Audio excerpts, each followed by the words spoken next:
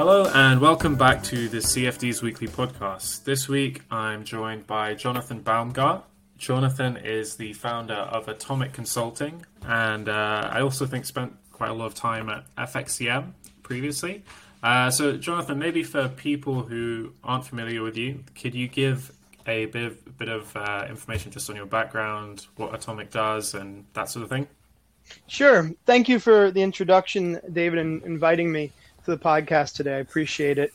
So as you mentioned, I'm the CEO, founder of Atomiq Consulting. I started the company in 2014, and you're right, I had worked previously at FXCM, and after that at a bridge and technology provider named Boston Technologies.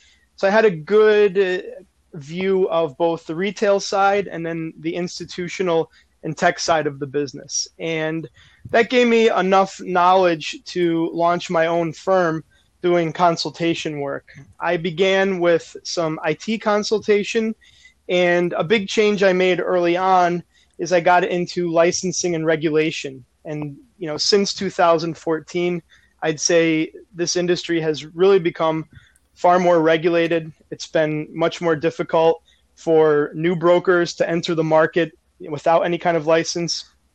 So a big thing we do now is we help out brokers with licensing. We can even help find brokers for sale for those who want to buy, or on the other side of the coin, if someone wishes to sell their business, we can also represent them and help them find potential buyers. So between licensing and FX, this kind of brokerage activity, not as a trading, but being an intermediary between buyers and sellers, and then other tech guidance along with crypto. We do crypto licensing too. It's, in a nutshell, the main services we focus on, along with other things. We try to be kind of a one-stop shop for anything related to FX. Nice. And so today we're going to do, I guess you could call it like the idiot's guide to prop trading, where I'll ask all of the dumb questions that everyone listening wants to ask but is afraid to ask. So, sure. And could you give like a simple overview of what prop trading means in the context of the FX CFD world, and why you think it's something interesting potentially?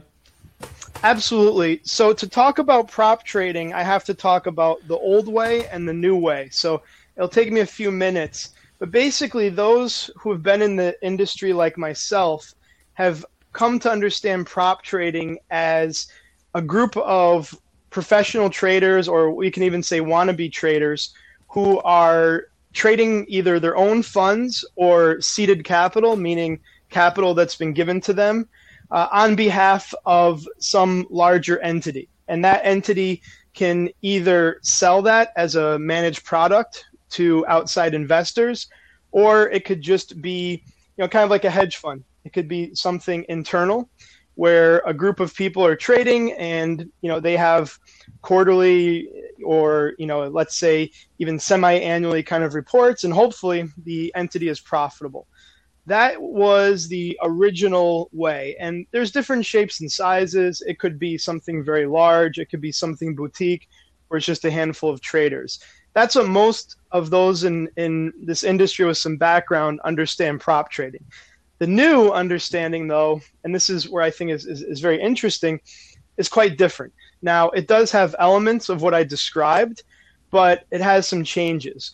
This new approach to prop trading is basically a model whereby we'll call them a tech provider, will allow amateur traders, they're almost always amateurs, but they could be those with experience, the ability to enter what's called a challenge or a trading contest. They compete against other traders. There's certain criteria, usually based on drawdown. That's the main factor. So you can't exceed a certain level. And should one pass the challenge, meaning if they're able to make a certain percentage over all the other traders in a fixed time frame, usually it's a month, it could be a few weeks, then they earn a payout. Usually it's a cash payout. And in order to be in the contest, they must pay some type of entry fee. That's the whole, incentive, at least for the provider to offer this. And then it can go further where if someone is passing multiple challenges, meaning if you prove to the, I'm going to call it new prop company, that you're a successful trader, they may then kind of finance you or bank you a bit, and they'll let you trade their own money. This is more like the original model I mentioned, and you can get a percentage of what you make. But that's not always the case. Each prop firm is a little different. But in a nutshell, that's now what we're talking about when we, at least for here, when we speak about prop trading, is this new model, which has really taken off, and there's companies popping up everywhere that are doing this now. Okay, so if we're talking about the first old school model or whatever you want to call it, is that something you're still seeing, or is that, are you saying that the newer version is what people are finding interesting and is what is a more interesting option for companies as well? Yeah, that's a good observation. I'd say the old model I didn't really hear a lot about. It came up from time to time. We would help some clients with licensing who wanted to do this, but it was relatively quiet in terms of interest. But this model has revived it, and I'm now getting a lot of people who want to do the old model, and it gets very confusing because they say, no, we want to do this traditional way. We don't want to do contests. But still, the majority of those now who ask about prop trading, they're saying, I want to do these challenges. I want to set these up. I want to start my own company. So 90% of the inquiries are about this. However, just to fully answer the question, we are getting those who want to do the traditional model more than in the past, if that makes sense. Yeah. So if you're running this newer model, like on the face of it, I would say it sounds kind of similar to running to if you're in the European Union giving some kind of inducement to trade, right? So if you think of in the past, I know people would offer deposit bonuses quite a lot. I mean, people are still doing that, but they're not doing it in the EU. So are there any problems from a regulatory point of view with doing it?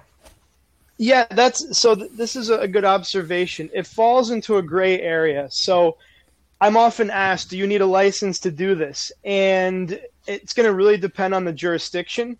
If you're in America, you can't. I wouldn't even advise considering it based on how strict regulations are. When it comes to other parts of the world, it's really gray. It's up to interpretation of the regulators.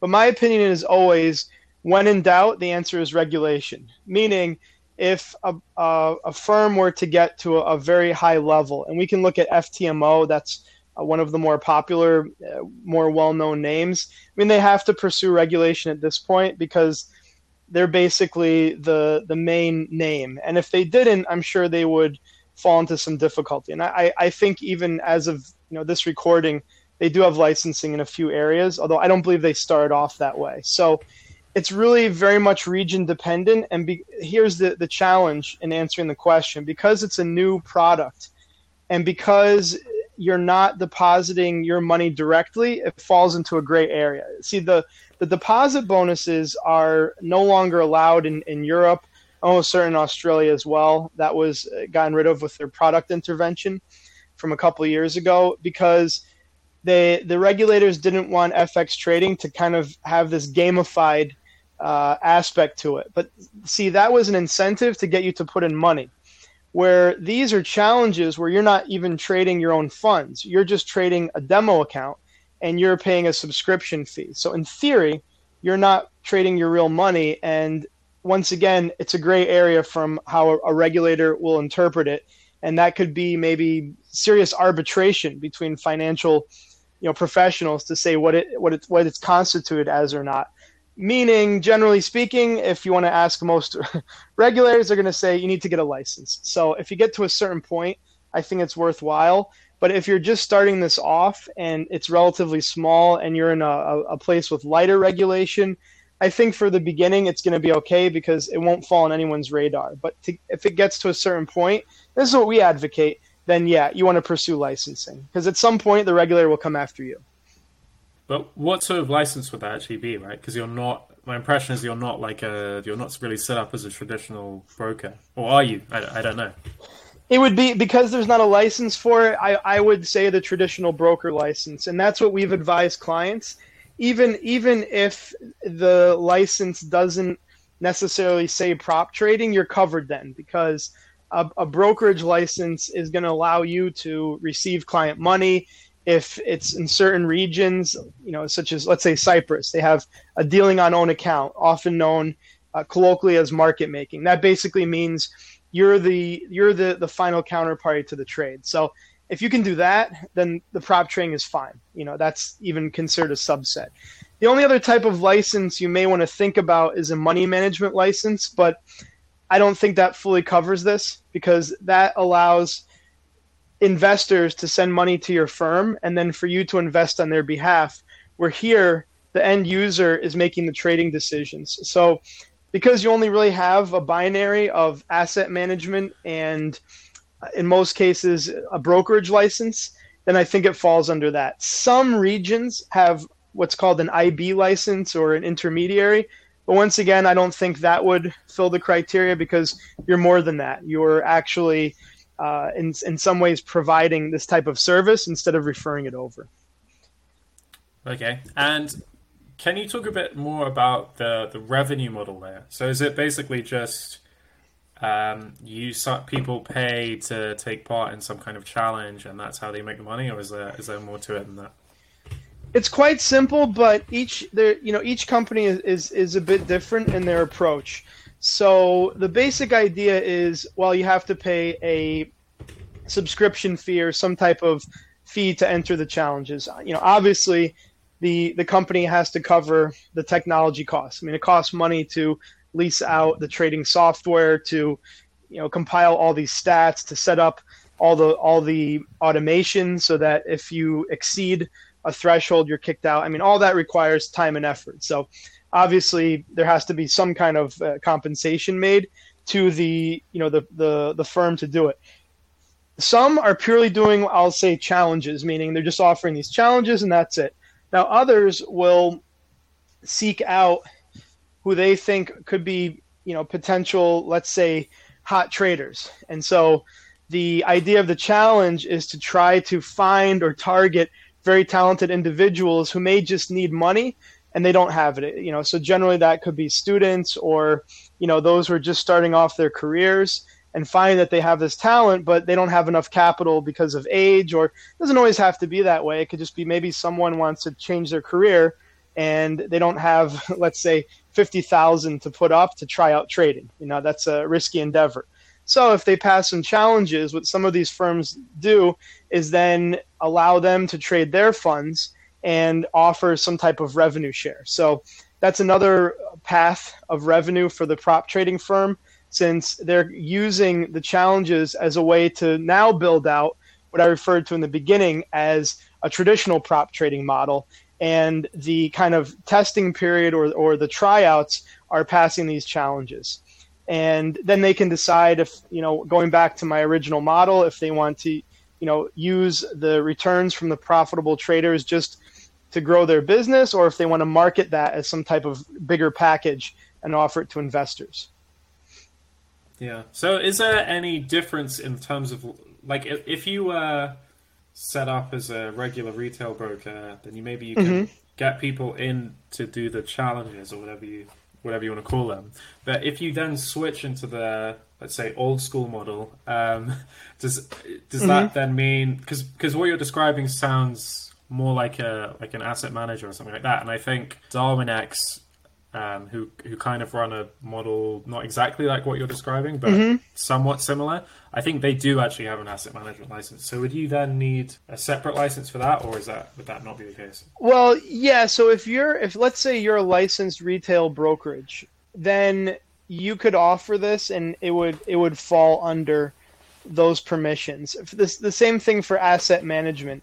Generally speaking, if I always look at it like this: if you have a license for dealing on own account, meaning if you're the counterparty to the trade, in most cases, it's also okay to be an investment advisor as well, or to offer these type of services.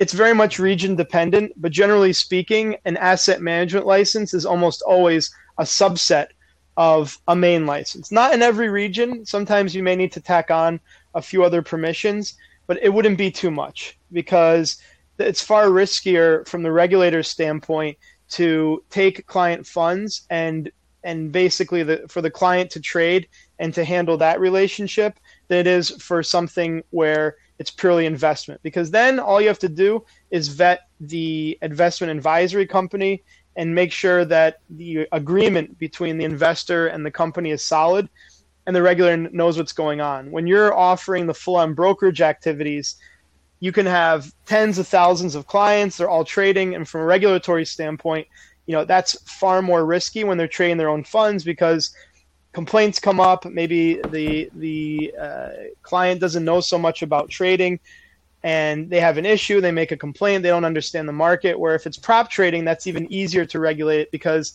you can't really complain to a regulator on a demo account if virtual money was misallocated. And that's easy to rectify as well.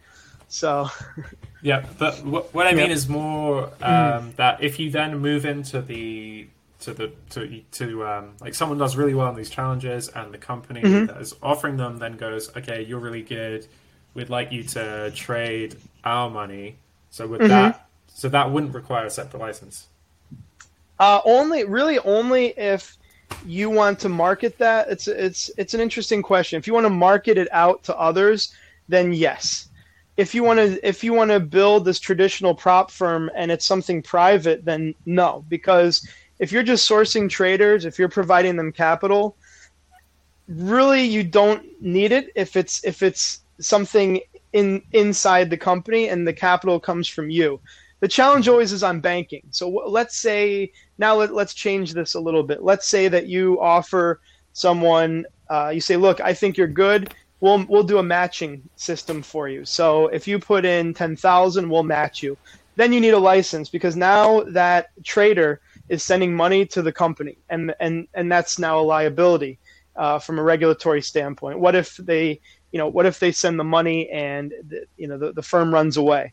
So if you're going to do something like that, then you need to be licensed. If you're going to offer this to others, in the case of DarwinX, if you're going to package it and other people can be passive followers into the system, you also need licensing for that because there's all kinds of liabilities. But I don't really think you need one if it's purely private.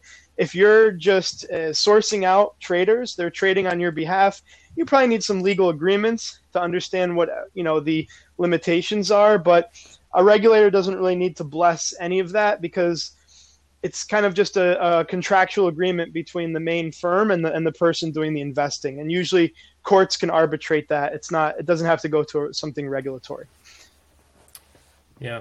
And so, I mean, maybe a follow-up to that as well, is if you did, like, I think DarwinX's way of marketing their Darwins, I think they're called, is like kind of unique, I guess, or it's quite interesting how they're doing that. But in theory, if you wanted to then move into this, I don't know what to call it, like almost like an asset management type setup. So you go, okay, I'm a broker type firm that's offering these challenges. I've got a group of people who I think are really good and they're making money from trading, but I don't have a huge amount of capital to give to them, so I can't keep it.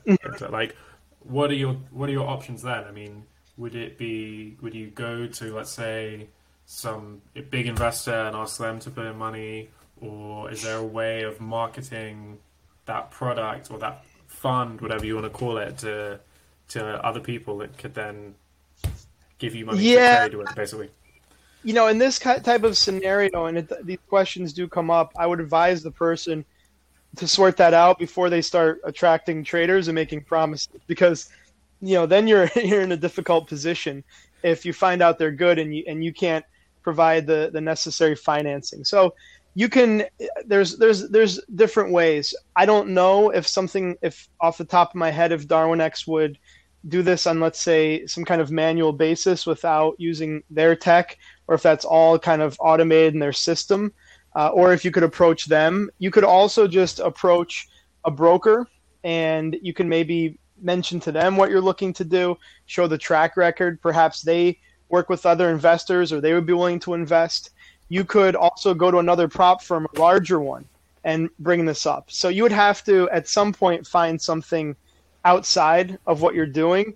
But generally, going back to my point, you don't want to put yourself into that position to begin with, because you waste an opportunity. You've kind of wasted someone else's time as well. If you found out they're good and you can't stake them, then, I mean, you need to think of what the end game would be in that case. And so ultimately they might find out they're good and you lose the opportunity.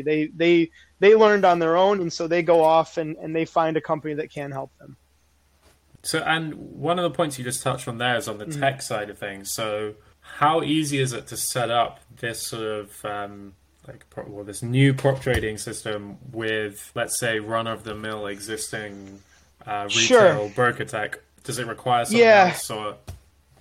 So there's been a lot of changes in the industry. I mean, we're speaking now in the fall of 2022, and it's very unclear if MetaQuotes will be offering this to new clients. I mean, I know there are existing prop firms that are using MT4 or MT5, but from what I've seen, and I do talk to a fair amount of brokers, I talk to traders, I talk to those who are in liquidity providers, so I have a pretty good perspective on the market. I don't see new prop firms being approved by MetaQuotes. Please don't consider that means no. We don't know what the criteria is in MetaQuotes at the moment, or if that will change. But based on the direction I'm seeing, I would be shocked if they began to onboard prop trading firms that are unlicensed. Putting even the prop trading aside, it seems that new white labels simply are not being given out to any unlicensed entities. And so there has to be then alternatives. I mean, for full disclosure, I work with a company called FDC Tech. It's a company that's based in the United States. It's a publicly traded company, so everything is fully transparent. And they have their own technology that can be used as a replacement for MT4 and MT5. So that's one alternative to consider. And what I always tell clients, when this comes up, because a lot of people bring up the point, well, how about this company? They're using MT4, MT5. And I just mentioned, yes, they were approved before all these changes happened. Feel free, go out and try. Don't take my word for it. See if you can get approved. And if you don't, then have a plan B. And so that's something that, we can help you out with, is we have a plan B in case you're not able to get MetaTrader. Okay, but what I meant really there was if let's say you're setting up, you're an existing broker, or maybe you're a new one, and you're thinking of offering something like this, and you want to, when you're setting up the initial challenge part of the process, do you need any add-ons that they might not already have, or is there something different in the sort of technological mix, if I can use that phrase, sure, that maybe a regular broker wouldn't have? Yeah, the main aspect that a regular broker doesn't have is some kind of mechanism to automate a lot of the challenges. I mean, you could do it manually, meaning you can look at every account and mark to market at a certain time and see where the equity stands. But there's, technology is sophisticated enough now that it is possible to automate the process, where if the drawdown threshold is exceeded, then that account is automatically taken out. But that is something that's ancillary to any kind of trading platform. Almost no trading platform has that built in. And to take it a step back, what are kind of the ingredients or the components? Well, you need a front end, you need a trading platform. So that usually in this day and age is a mobile platform, something web-based, and then something for PC, obviously, so you can trade. Then you need some technology to process the registrations. So I go to the website and put in my information, and all of that then gets created and my account gets set up. You need some type of tool. Usually that's called, kind of colloquially, a CRM system, and there's firms out there that specialize just in that, and it then connects to the trading platform. And then getting back to what I mentioned, you will need something additional to augment that will help to manage the challenges. And usually it's kind of an add-on in a technology provider's back office where all those settings are made. Some of them are kind of out of the box for most brokers, but others aren't, especially having, let's say, a model set up where you can easily configure these challenges, because that's really something very new. And that component, I would say, is for the most part still kind of underdeveloped. There's only a few firms that really offer that. So I hope that kind of addresses the question. No, yeah, definitely. I guess the other question I would have on this is, are there any...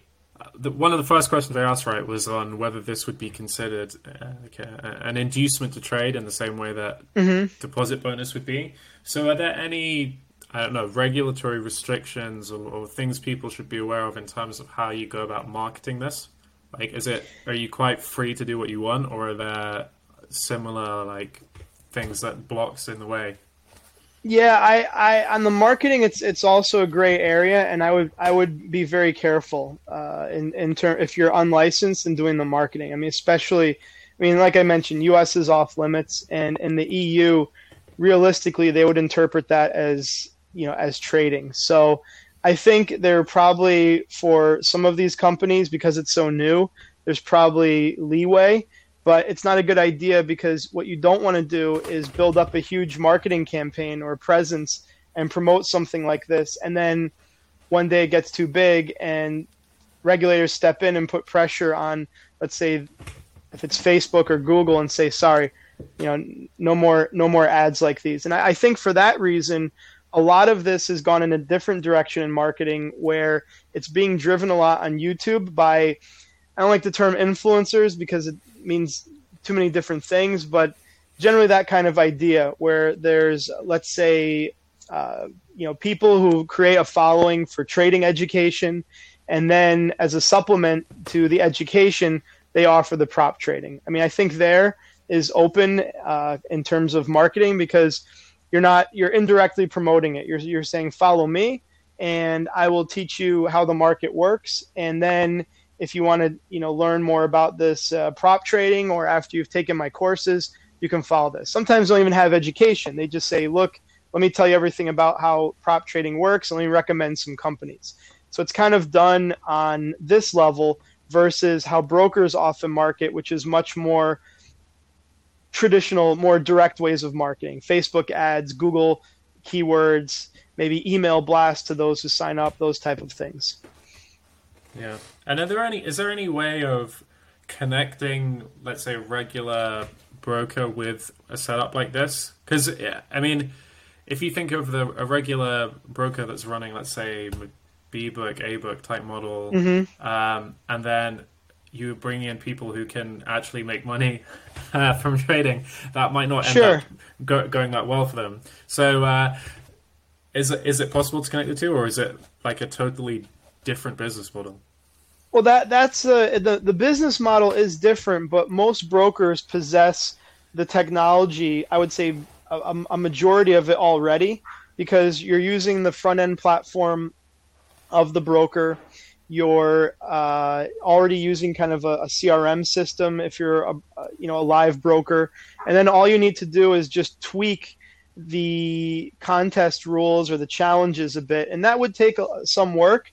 But the infrastructure is already there. It's like putting an addition on a house. It's not a lot of work, and I think a lot of brokers are exploring the model now. Some, I don't know if they would incorporate it into their regular business, or if they would perhaps do a spin-off, similar to how some brokers do education or kind of market analysis, where it's an arm of the company, but it's not directly under the name.